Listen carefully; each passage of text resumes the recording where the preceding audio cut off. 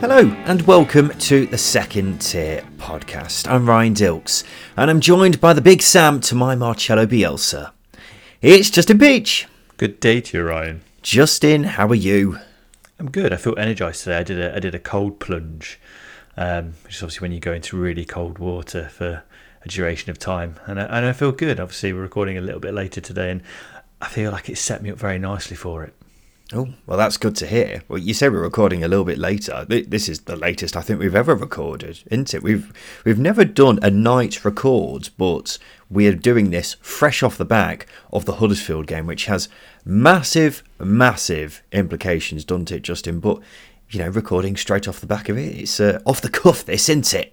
It's as instant reaction as you'll get. So, you know, things may be very fresh for us, which is probably a first. We usually have a bit of time to simmer on it, a little bit of time to create a narrative and form agendas against teams. Tonight, we don't.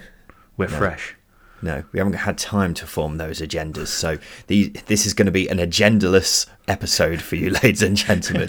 Welcome to the number one championship podcast, the Second Tier. Thank you for joining us wherever you are. Yes, as we say, we'll talk about that Huddersfield v Sheffield United game, which has massive implications at the bottom of the championship, which you may very well be aware of already heading into this podcast. We'll also talk about the two games from Monday night as well. We'll also make our predictions for the playoff race heading into the final day, because that still needs to be sorted, ladies and gentlemen, and there is a lot of teams that need sorting out amongst that lot. And then we'll also talk about some of the news from the past few days as well. So Reading have been relegated to League One. It's after Huddersfield beat Sheffield United 1-0 thanks to a wonder goal by Danny Ward. It's cruelly denied us Huddersfield v Reading on the final day. Loser gets relegated, which would have been box office, but I suppose that goal makes up for it because it was a real beauty, wasn't it? Huddersfield were great here though, weren't they? They defended so resolutely. Sheffield United had a lot of the ball and the players were moving around all over the place to try and stretch Huddersfield, make something happen. At one point, George Baldock was on the left wing despite him being at right wing back. Daniel Jefferson had a good few chances in the first half, but apart from that, not much else for the Blades, who just could not find their way through a very stubborn Huddersfield town, Justin. I think it epitomised Neil Warnock's spell at Huddersfield. Obviously, there have been moments where they've been really poor, but the fact that they've been able to they've maintained that work rate, they've maintained that philosophy of just grafting and being organised and pressing man to man, I think has really pushed them over the line. And whilst Huddersfield haven't been poor defensively throughout the season, they have been okay. They've been fairly average defensively, but they just haven't been creating or scoring chances or playing to any player's strengths. Neil Warnock's come in and done that. We've mentioned Josh Koroma, for example. Joseph Hungbo has been fantastic. But they've got a lot of hard-working players. They've brought those in over the years under Carlos Corberan. You need to in that system, and it's paid dividends for Warnock here. And I think this game showcased just how hard they're willing to work to graft games out. And fair play to them. I had them down and out back in March, and Neil Warnock, as I said at the weekend, has pulled off one of the greatest escapes I've witnessed covering the Championship. It's been brilliant. And yeah, you're absolutely right, Justin. He has pulled off another miracle. Neil Warnock has done it again. The man is a genius, isn't he? I never thought Huddersfield would stay up at one point. I thought they were so dead and buried. I thought the coffin was closed. I thought the soil was all over the top of that coffin. And that was it. All the mourners had gone home as well. That was it. I remember, and I keep going back to this, but there was a journalist, I forget his name, who covers Huddersfield Town, said Huddersfield were relegated not too long ago. Yeah. That's as far gone that as Huddersfield were, and it just never looked like they were going to get out of it, despite Neil Warnock being there. So for them to get to this stage where they have stayed up with a game remaining is remarkable. This squad is poor. For me, it's probably a bottom three squad. Yet Neil Warnock has done what he has done so many times now. And even I thought at one point this job would be too much for him. I thought it'd be too far a bridge for him to get across. And he's done it. It's just about getting that spirit, that team spirit back into the players, making them play for each other, make them run their socks off. And that goes a long way, doesn't it? And It's actually remarkable, isn't it, how he's managed to keep this team up. Yeah, and that's in the midst of all of the off-field issues that have been ongoing throughout the season as well. Obviously, there's been light at the end of that tunnel, but that's going to have a huge impact on the team. It's going to have a hangover, you'd imagine, on the playing squad. They've been dealt with, a number of injuries. You've got Matty Pearson. Another big reason as to why Huddersfield has survived has been the impact of Matty Pearson in that defence, because it's a cliche, but he has been like a new signing. But he's brought so much more than that. They look more solid, they look more organised, look more composed defensively, and obviously he's been a big threat from set pieces, which has been massive. So that quality, that great determination, they've got the players for it. Can they sustain it over another 46-game season? I don't think they can. If they maintain the squad that they've got now, they almost certainly will be looking at another relegation fight next season. But as I was saying, there is light at the end of the tunnel. There's new ownership. There's something to build on here. Could we see one more year from Neil Warnock? Fans were chanting that during the game. One more year, Warnock, one more year. I think they were chanting. So, yeah, I'd like to see it. I'd also like to see him retire just because he deserves it. And you'd like to go out on a high like he has today. But, yeah, remarkable achievement and certainly one of his best. Again, up there with the promotions, surely, because his team was down and out. Yeah, maybe we'll have more of an in-depth look at Huddersfield next season on the final day episode. But let's talk about the flip side of this situation, Justin. We're going to be saying goodbye to Reading, a side who have been a bit of a mainstay in the Championship for many years now, haven't they? But are going to be playing in League One for the first time since 2002 next season. Where's it all gone wrong, Justin? Where's it gone wrong? It's very easy to point the finger at some really bad spending, some really bad some mismanagement at the top, and a reluctance to change manager when they needed to, when the time was right to do it. It seemed like they knew the 6-point deduction would be incoming because of Mark Bowen saying that they needed to sell players to avoid it. So it felt like they knew that was coming. So really, they should have known that Paul Ince wasn't the man to lead them out of that dire situation they were in. And there were some really good managers available at the time as well. But nonetheless, that didn't happen. Going back years and years and years, they were one of the teams like Derby who were spending recklessly, and that downward spiral has led to what they have. Without the 6-point deduction, they'd be safe, am I right in saying? Just going to double check the table to make sure they will be right at the time of recording, but of course there's that final game which may change things. But they'd have more than likely been in a much healthier position, just because you'd expect the points deduction to really deliver a blow to morale in that team. So you can see the impact that's had as well. So it's very easy to point the finger at the ownership. The ownership is the issue, the lack of organisational structure. Hopefully they're in good hand under Mark Bowen running the club, as the director.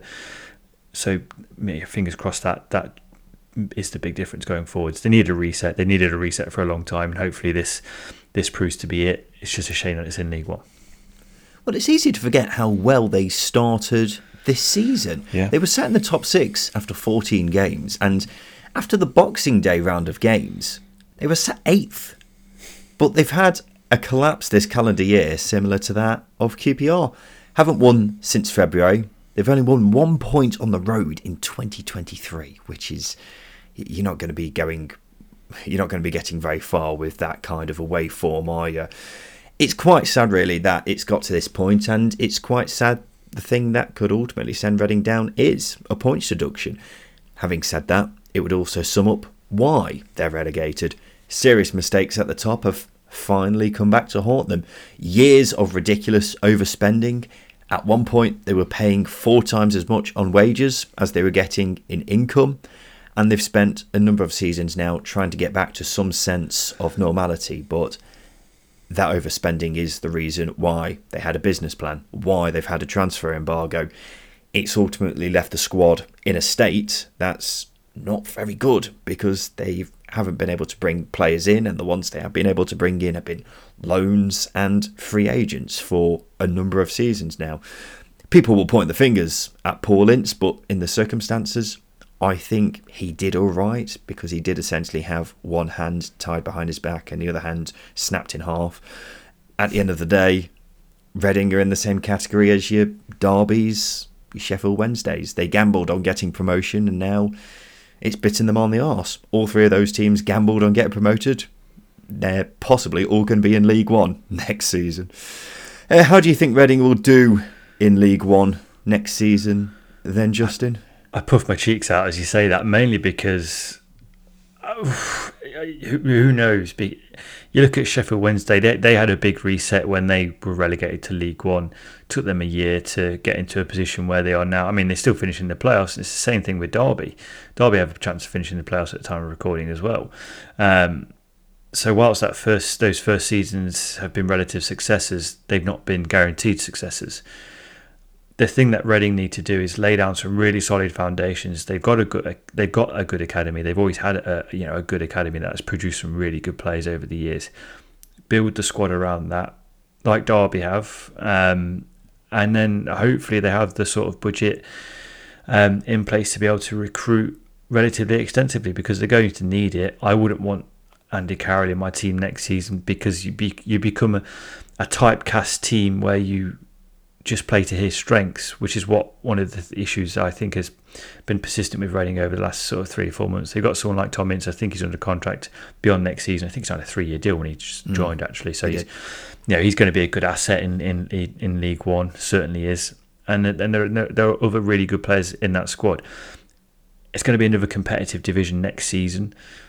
I would expect at least a top 6 finish, should they be able to recruit well. But again, there are a lot of teams down there, and it's such a difficult league to predict because teams come out of nowhere. You look at Plymouth this season, for example. Brilliant season. So maybe a top 6 finish, but I could also see them staying down in League One for a long time. I'm not sure how Reading will get on, to be honest. There's no manager, and I have no clue who's going to be staying or going. Lucas Shaw, Yaku Mete, Ovia Jaria, well, they'll almost certainly leave, all of them. I imagine there'll be plenty of others too. Having said that, some of their players could be brilliant in League One. Imagine Andy Carroll against the likes of Burton and Port Vale. He could have a field day, Justin. You roll your eyes, but I mean, he's been very effective in the Championship this season. Sure, the Route 1 style under Paul Ince may have had quite a detrimental effect against them, but he could have a field day playing against some League One defenders. Tom Ince has been great this season. You've got Tom Holmes and Tom McIntyre, 2 young lads who are Reading through and through and have proved to be quite solid at Championship level as well. So a lot depends on who they manage to get to stick around, and perhaps most importantly of all, who they get in as manager. They haven't got a transfer embargo anymore after this season, so that's a good start. Hopefully they don't make the same mistakes as before, so they can close that chapter and move on. Whether that's the case with the current owners, not too sure, but we'll wait and see. League One's, of course, a difficult league to get out of. You only have to ask Ipswich and Portsmouth fans about that one. So, but with the right approach, it can be overcome. And we have seen some teams in recent years bounce back at the first time of asking, but you know, you've got to be prepared for that step down to League One to do that, and how prepared Reading are, I don't know. Rotherham, they secured their safety with a 1-0 win over Middlesbrough on Monday. Michael Carrick's side were down to 10 men for half the game after Anthony Dyke-Steele was sent off in injury time of the first half. Not a barnstormer of a game in any sense. It was a scrappy first half when Middlesbrough had 11 men, so imagine what it was like after that. Middlesbrough have known that they're going to be competing in the playoffs for quite some time, but they've had a bit of a concerning drop-off, haven't they? 2 wins from 7. It's their worst run since Michael Carrick came in, and it's a bad time for it to happen, isn't it, Justin? You need to be gathering momentum. I mean, if results aren't getting on the board, then at least performances have got to be there, and I don't think they have been. They have been. What's the word I'm looking for? I wouldn't say poor, but they've underwhelmed. They set some really high standards for themselves, and they failed to replicate those. Granted, they've had a lot of injuries, but this is a time of the season where you need to be going in really good fashion. You look at Luton, for example, who have had a decent run of form going into it. Sunderland could be coming into the playoffs off the back of a very good run of form. Similar with Coventry as well. So there are teams that have got momentum that Middlesbrough don't, and the performance like this against Rotherham, who if you're Middlesbrough, you want to go to a team that is in the bottom 6 and expect to win. Didn't really feel like that was the case. It just felt like they weren't, I wouldn't say performing or up for it, but Rotherham, it's cliche, but it looked like they wanted it more. They needed it more. They did need it more because they needed the points to stay up, and they deserved the win because they were the better side in what was a poor game. Well, I've done some digging on how much form matters heading into the playoffs, and if I was a Middlesbrough fan, I'd probably be covering my ears at this point. So they've won 7 points from their last six games. Keep in mind, they have got one game remaining, but the point remains. You have to go all the way back to 2012-13 for a team winning the playoffs with form comparable to that of 7 points from 6 games. Crystal Palace won it, having also only won 7 points from their final 6 games. However, that was 10 years ago. Since then, no one comes close to that tally. And in fact, since the 2014-15 season, every team who's won the playoffs has won at least 4 of their final 6 games, which Middlesbrough can't do even if they beat Coventry on the final day. So I would be worried if I was a Middlesbrough fan. I'm not saying they should be completely ruled out, of course not, because when Middlesbrough turn it on, they really turn it on and are probably on a comparable level to Burnley when they're on song. We have to keep in mind as well, they have had quite a few injuries. Some of these players could very well be back for the playoffs. So they'll unquestionably need to play better than they have been, is the main point. It's a great achievement for Rotherham to secure safety there, isn't it? We've got to remember they haven't got a big budget. It's one of, if not the smallest in the division, and they've been relegated in their last 3 championship seasons.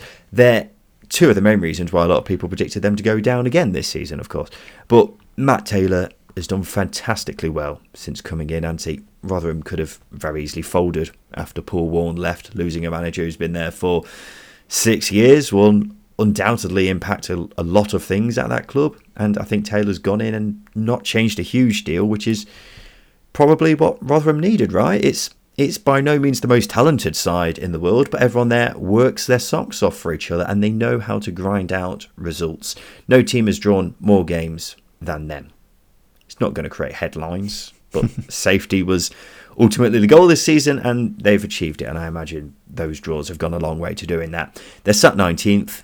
If they finish anywhere above 21st, it'll be their highest league finish in nearly 2 decades. So I think Rotherham can look at this season and say it's been a great success. The question is now, Justin, can they build upon it, or are Rotherham destined to be bouncing between the Championship and League One for the rest of time? It's a really good argument to create, because if you look at Coventry when they first came up, they secured relegation with staying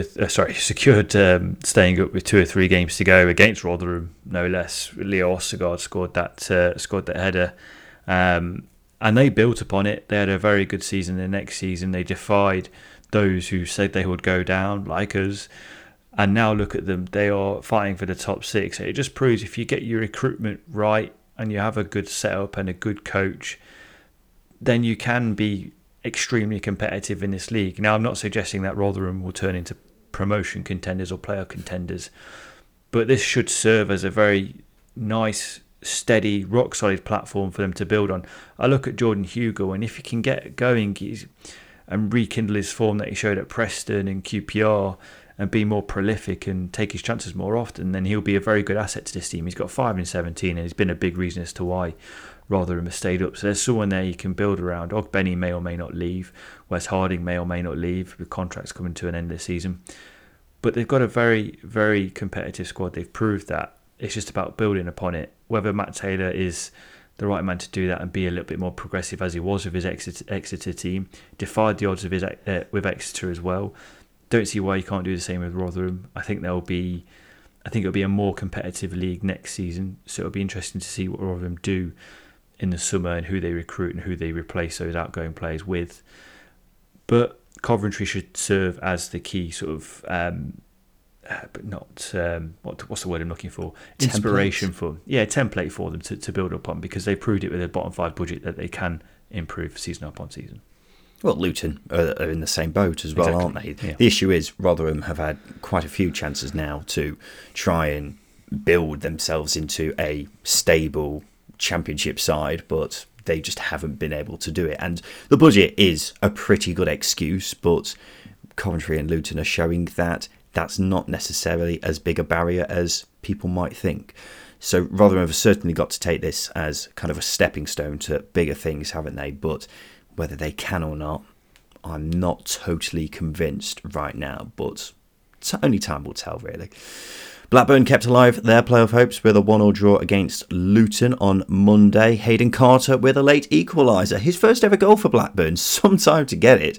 If he didn't score it, they'd have been virtually out of the playoff race. Not mathematically, but it would have been pretty much impossible for them to actually do it. Sammy Szmodics nearly scored a goal of the season contender in injury time for Blackburn, smashing it against the bar on the volley. That was one of those moments where you're watching the telly on your own and let out an audible moan when you see it happen, because that was extraordinary.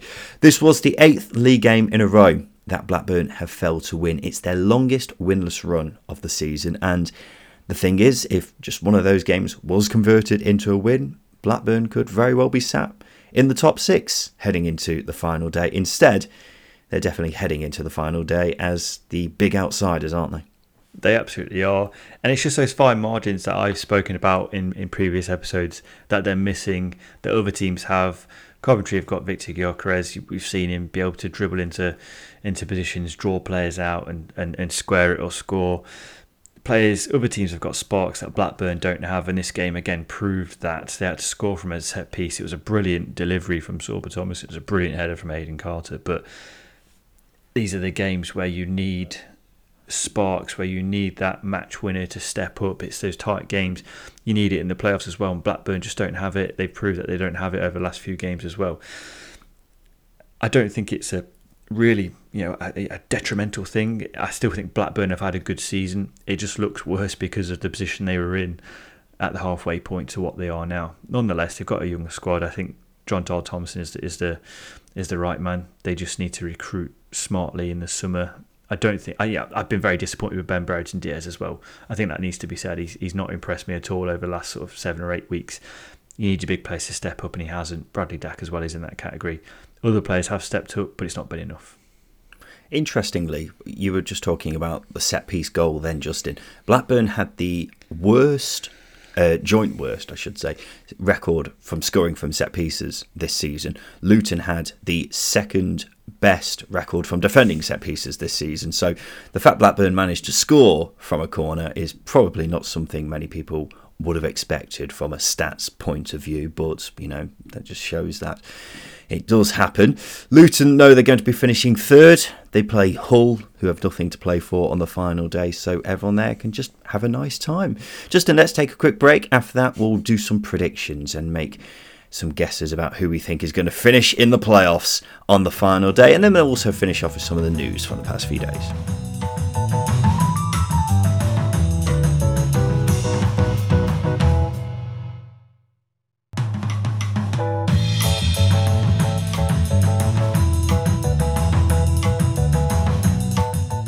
Welcome back to the Second Tier podcast, and now this is it, ladies and gentlemen. The final day of the season is upon us, and it's time for Justin and I to get our arses off the fence and make some predictions. The small matter of the playoffs still needs to be decided, so let's dive right into it, Justin. Here's how it's looking for the playoffs then on the final day. 5 teams still have work to do. Coventry are 5th on 69 points, Millwall 6th on 68 points, Sunderland are 7th, West Brom 8th, Blackburn 9th. Those 3 teams are all on 66 points. Coventry need to avoid defeat against Middlesbrough. If they lose, they need one of Millwall and Sunderland not to win. West Brom could also catch them, but they'd need a win and a 5-goal swing. Millwall need to beat Blackburn. If they draw, they need Sunderland and or West Brom not to win. Sunderland need to beat Preston and hope Coventry lose, or Millwall fail to win.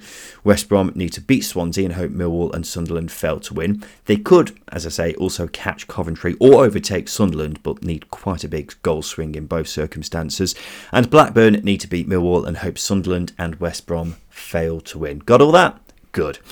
Only fitting that there's still numerous teams who can finish in the top 6, considering it's been so tight all season. I remember at one point there was only something like 4 points separating 5th and, I don't know, bloody 16th or something like that. So it's good that we've still got 5 teams who are battling it out for 2 spots on the final day. They're really holding up the fort, aren't they, for the final day? Because I thought automatic promotion and relegation battle would still be up for grabs, but no, we've been let down in both those departments. But good on the playoffs. Which 2 teams are you going with, Peachy, and why? Which two teams am I going with? Even when I was making my notes, I'm still humming and ahhing. Just reading my notes as you were going through that lengthy permutation log, I'm still humming and ahhing. It's impossible. I'm going to try it anyway. I think the 2 teams I'm going to go with Middlesbrough. Sorry, Middlesbrough, definitely. I'm going to go with Middlesbrough have already got that sorted, mate. I'm going to go with Millwall and Coventry. I'm going to make the case for Coventry first because I actually think they're going to beat Middlesbrough. I know Coventry fans will be wincing at the thought of me saying that because obviously my predictions are terrible. But if you just look at Middlesbrough at the moment, they are stumbling into the playoffs. They've not got a good run of form. I think the way that Michael Carrick plays is going to suit Coventry because Coventry are going to want to hit them on the counter-attack. So I think it's going to be at least a decent point for Coventry, and I think things are going to go their way. But I'm actually more convinced that they're going to pick up a 1-0, 2-1 win against Middlesbrough. Millwall is the other team. I think neither team can afford to drop off, Millwall or Blackburn. Blackburn have got to go for Millwall because they have got the minus goal difference. They are the massive rank outsiders.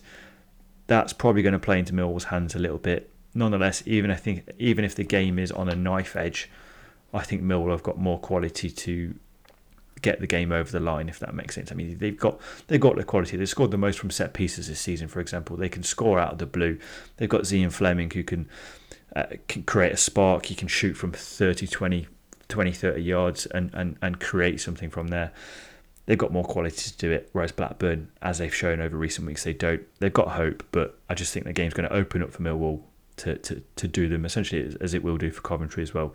So I'm going for Coventry and Millwall, but it's so tentative, and I'm so, I've still got splinters in my arse from sitting on that fence because I'm just leaning off it now, just for the sake of the podcast.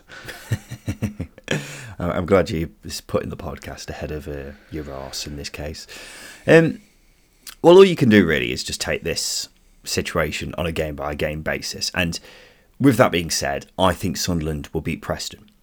Preston are really crawling over the finish line this season, 1 point from 4 games. And interestingly, they've won 8 games this calendar year, but they've all been against teams who are 16th or lower in the table. So Sunderland, meanwhile, have hit form at a great time. They're 8 games unbeaten. They've also got the 4th best away record in the division. So I fancy a Black Cats win. That virtually rules out Blackburn and West Brom from the equation, so we can ignore them. It leaves Coventry, Millwall and Sunderland. I find the Coventry and Millwall games really hard to call. Having said that, I think Millwall will struggle against Blackburn because their form has been very erratic recently and they've had some really poor results. Blackburn are a stubborn side, and I reckon the most likely result from that game is a draw. That would be good enough for Coventry to get over the line, whatever the outcome of their match is. So unless they get absolutely battered by Middlesbrough, they should be all right. I mean, stranger things have happened on the final day, so can't rule out anything really, but I'll go for Coventry and Sunderland to finish in the top 6 and cap off brilliant seasons for both sides. And got to be said as well, both will be heading into the playoffs bang in form, so it will certainly make it very interesting. And of course, both been in League One in recent years as well, which will show a rapid rise for both sides. Now it's time for the news.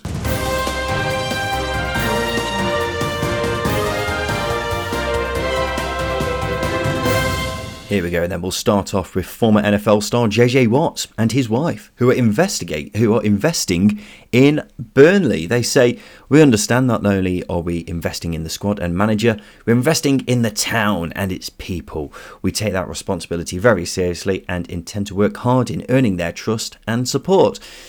Justin, I don't know much about JJ Watt as an NFL player. I'm not the biggest NFL fan, but I know he's rather well off, and hopefully this news is a touchdown. Yeah, cancel the podcast now. No, JJ Watt, he was, I can't remember what position he was, but he played for the Cardinals, and I follow the Cardinals. I was wearing a Cardinals jumper just before recording, actually.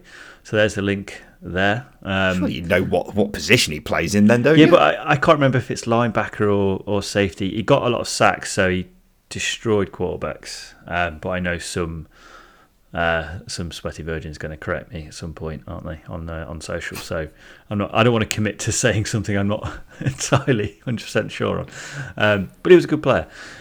I mean, I don't know how much percentage he is investing. It'd be funny if it was just like 5%, because running a football club and then funding a football club, both very expensive things.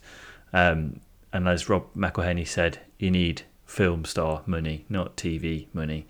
And I imagine that's the same with athletes as well. So, I mean, fair play, he's investing a lot. He's interacted a lot with Burnley fans as well. So you've got to give him a lot of credit for that. And if it's going to increase the profile of Burnley in the US, then great. It's a good move for all parties.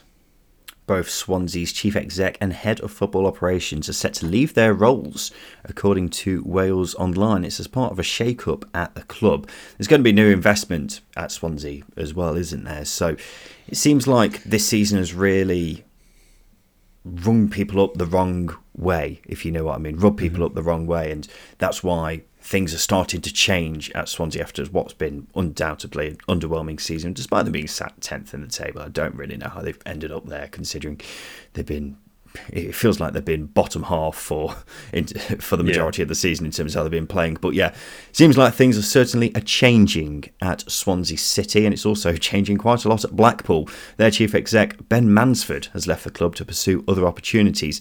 It now means they've got no CEO, no sporting director, no other board members left, no head coach.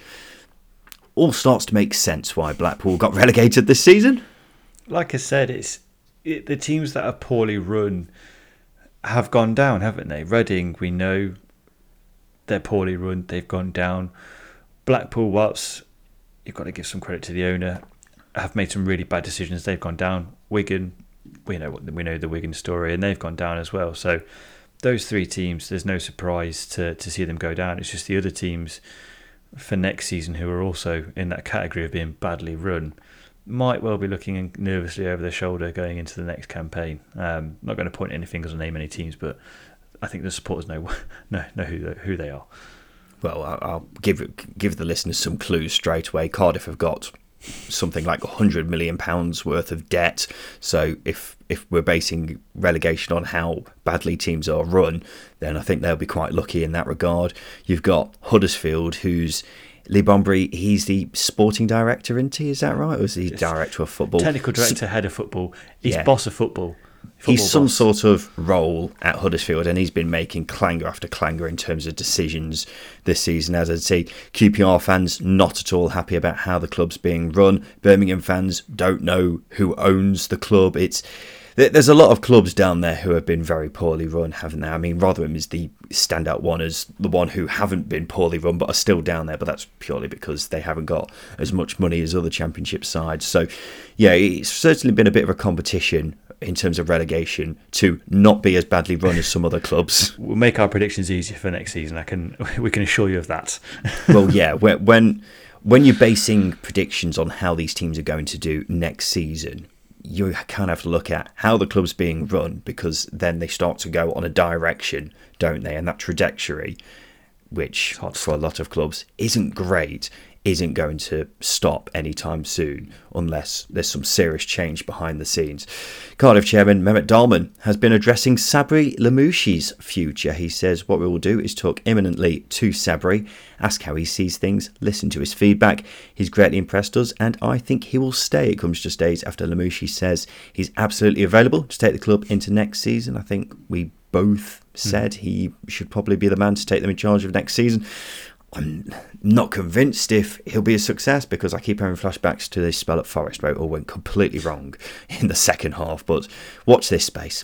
The Athletic is reporting Watford's game on Monday will be Chris Wilder's last in charge. Not too surprising, this one. Will be interesting to see how quickly they move to get someone else in. May potentially be after that game. Who knows? Let's talk transfer news, Justin. Footy Insider claims Burnley have joined the race to sign Victor Gyökeres from Coventry. The big Swede has attracted plenty of interest from the Premier League, with the likes of Everton and Wolves taking a particular interest. What do you think, Justin, of that move potentially to Turf Moor? I don't know if it suits. I think any player of Gyökeres' calibre will suit quite a lot of teams, especially a team going into the Premier League from the Championship.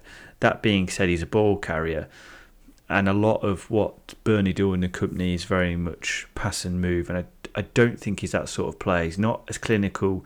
I think he's the best all-round forward in the division, by the way, in the Championship, but I do think his finishing needs to improve. So if Burnley are going to spend a chunk of budget on a player, I think it should be on a player who has a better conversion rate than Gyökeres. Might sound harsh, but I think Coventry fans may agree with me that he probably scores 1 in 3, whereas Burnley will want to spend money on a player who scores 1 in 2, for example. Just a thought. I think that's a bit harsh, Justin. Maybe he is. He's the second top scorer in the division. I mean, come on now. If you're looking for strikers at this level who are as capable of finding the back of the net as him, then you're going to be struggling, aren't you? I mean, the idea of this move gets me very excited. I think it would be exactly what Burnley need. A striker is, of course, top of the shopping list for them this summer, so why not get the best one in the league? For a newly promoted side, he's perfect. Burnley may have quite a few games where they're camped in their own half.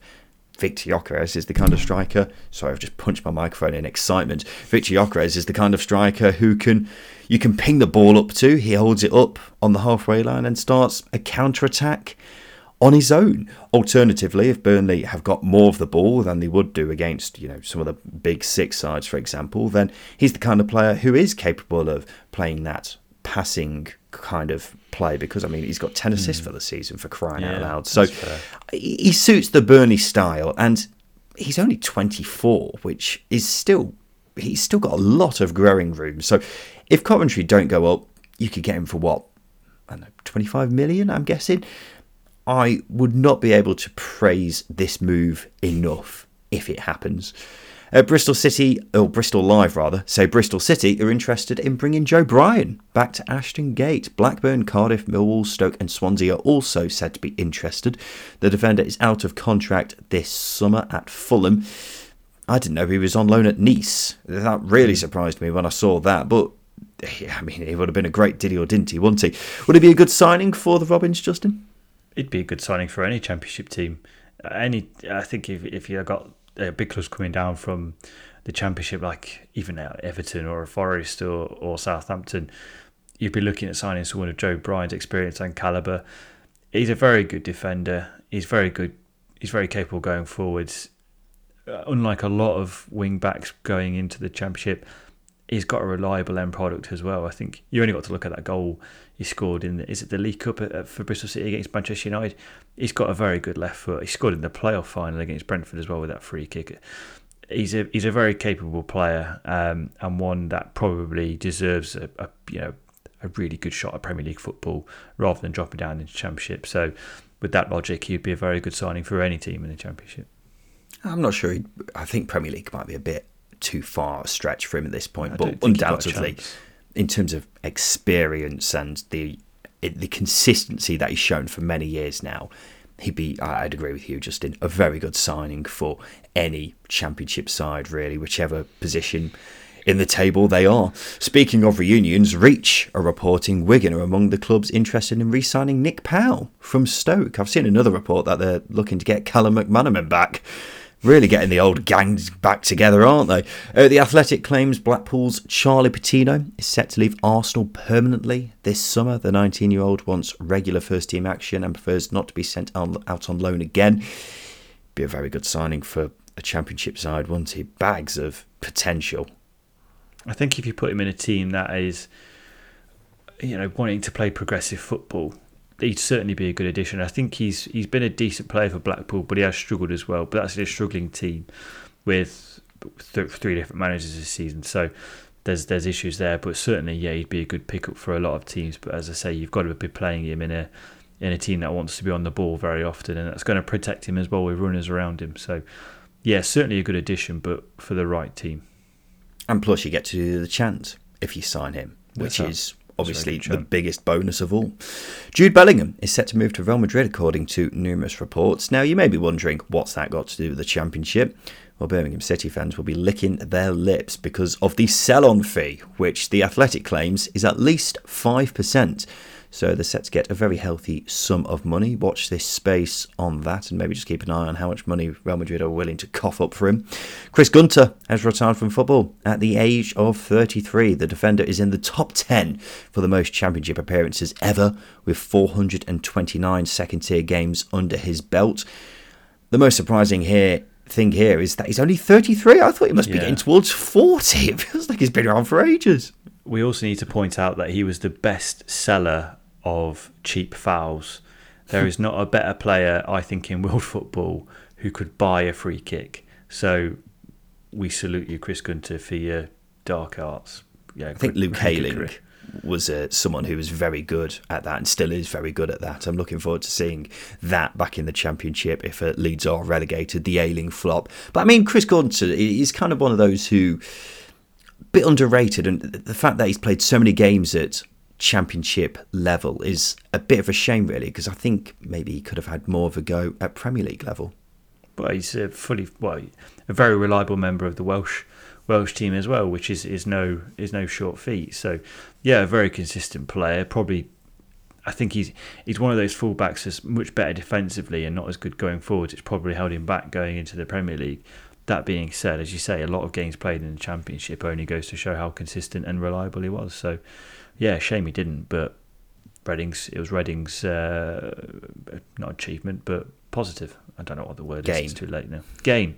So late for me. Big leader as well, wasn't he? He was. I think he was called up to the Wales squad, wasn't he, for the World Cup, despite, I don't think, them ever having any intention to play him. It's just about having him around the place because he's one of those characters.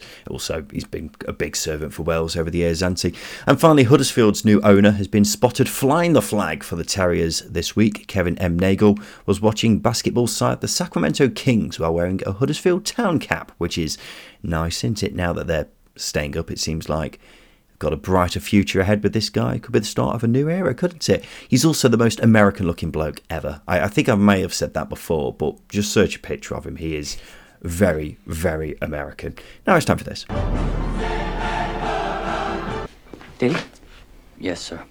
You mind telling me why the hell you never mentioned this before? Yes, it's time for Did He or Didn't He for the final time this season. This is the part of the show where we have 10 players with various connections to the Championship and a club. All we've got to do is guess whether they played for that club or not. He's got to have made a senior appearance for them. We're taking in turns to guess them and we keep score as the season goes on. This week it's my turn to guess and Justin's turn to provide the players and clubs with the scores 136, 132 to myself for the season. I secured the first ever Did He or Didn't He title a couple of weeks ago now, so I'm just playing to increase my impressive winning margin at this stage. Therefore, Justin, can I have the first player, please, for the final time this season? Lee Crofton, Huddersfield. Yes. Loan spell in 2010. 3 appearances. Yeah, he looks vaguely like a very recall player. That. I mean, I don't recall him playing for Huddersfield, of course I don't, but I vaguely recall that move happening. Yeah, you vaguely recall it, do you? Because you're such a Championship genius, aren't you? Gary Teelan Barnsley. I'll go, yeah. This is the thing that pisses me off with this game, is you like to gloat, but there's not a thought behind those eyes into this at all. You're not an expert. You're just the score says very differently. You're correct. You had a loan spell in 2008, 3 appearances. 2 out of 2. What a super start this is. Shefki Kucing, Crystal Palace. Yes. Are you convinced about that one? I'm pretty sure about that one. What's the spectrum? I'm pretty sure. I would say 7 out of 10. For some reason, when I say Chef Kikuchi, Palace are one of the first clubs I think of, although he probably didn't play that much for them. You're correct. He plays for Palace. 83 appearances across 3 years. Well, there you go then. Completely passed me by. He cost him $2.5 million. Obviously, reckless spending that almost led to the ruin under Simon Jordan, but he obviously won't let you believe that. No, well, I recall him playing for Ipswich, bizarrely Newcastle, Derby, Swansea. But Palace are one of the clubs I remember him playing for as well. Yeah. 3 out of 3, next one, please. Paul Dickov and Leeds. Ooh, that's a good one. I mean, he's a very Leeds kind of player, isn't he? But I don't think so. He had a spell at the end of his career there, 3 appearances in 2010. I think he was about 40 years old when he played for him. You know what? Fair play to you, Paul. You deserve it. You deserve that chance at Leeds. 3 out of 4. He did actually. He is a very Leeds player, as you say. Next one is Neil Dans and Bristol City. Ugh. Is it? You say yuck, but Neil Dans, arguably a very underrated player in Championship. Played for a lot of good teams. I think he flattered to deceive, really. Bristol City, I don't think so. No, I don't think so. I'm taking your first answer. You're wrong. He had a loan spell in 2012, 2013. 9 appearances, 2 goals. I reiterate. Very underrated midfielder, I thought. Fair enough, Neil. You deserve that spell at Bristol City. 3 out of 5. Next one is Alan Lee, the Flying Elbow, and Norwich City. Alan Lee, well, he's a bit of an Ipswich legend, I know that much. So I don't think he played for Norwich, but I might be very wrong. You are very wrong. He had a loan spell in 2009, 7 appearances and 2 goals.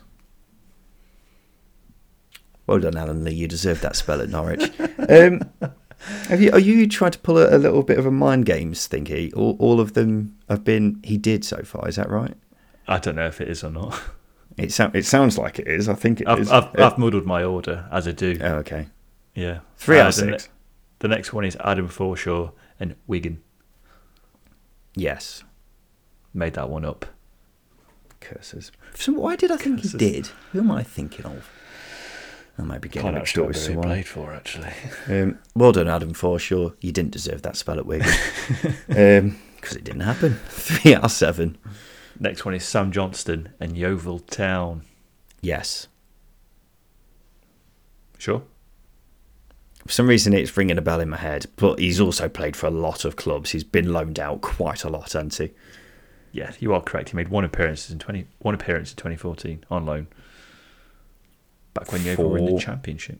4 out of 8. Yeah, it's weird to think they're in the Championship, isn't it? They're one of those clubs who have kind of going to the Championship was kind of a bit of above their means, wasn't it? Mm-hmm. And now you look at, Scunthorpe are a good example as well. Southend, look where those clubs are now. A crazy stat about Yeovil that season is they dropped points from leading positions in 25 games. They would have stayed up had they have been better at managing games, which I think is an absolute crazy one. What a sliding doors moment for them. It's going to be weird telling people in like maybe 5 or 10 years' time that Yeovil were in the Championship, and it wasn't even that long ago, was it? It was 10 years ago. Yeah, 10 years ago. Crazy.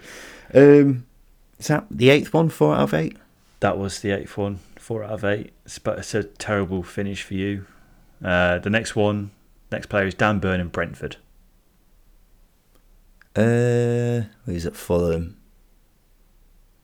Don't think he played for Brentford though. You're correct. I made that one up. Yeah, did play for Yeovil though. Did he? Yeah.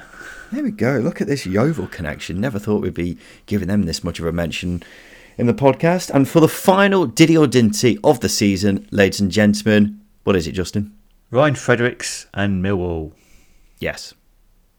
Correct. 14 appearances on loan in 2014. Yeah, I've definitely done that one at some point. Have you really? One of only X amount of players to play for both Millwall and West Ham. I don't know how many players has crossed those borders, but he's one of them. 6 out of 10, and that means the final scores for the season, ladies and gentlemen, are 142, 132 to myself. So a 10-point winning margin for me at the end of the season. Justin, how do you feel about that?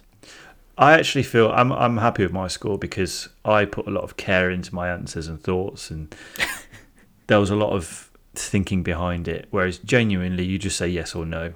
So I take solace in knowing that I am the bigger football championship expert. Can you keep going, please? Because I'm just trying to soak up all these tears that I'm getting here so I can drink them later in pure joy. No, you're already full on tears of angry agenda-filled supporters of their own clubs. I'm happy. As I say, I am the genius. I'll take it. So much bitterness. It's palpable. Well, that's been Diddy or Dinty. What a journey it's been this season. Will it return next season? Who knows? I sure don't. But we'll be sure to continue with games of some variety over the summer. I can assure you of that, dear listener. But this has been the Second Tier Podcast. The final day of the season is upon us, ladies and gentlemen. Without a doubt, the biggest thing happening in the United Kingdom this weekend. The games are on Monday afternoon, so our next episode will be on Tuesday, reacting to all the ups and downs of the final day. We'll also do a bit of a mini playoff preview. And then next Thursday, it's the Second Tier Awards. Team of the season, player of the season, manager of the season. All of the seasons will be revealed in a week's time, and I cannot bloody wait for that. But let's get the final day out of the way first, shall we? We look forward to seeing you then. This has been the Second Tier Podcast. I've been Ryan Dilks. I've been Justin Peach. And a big thank you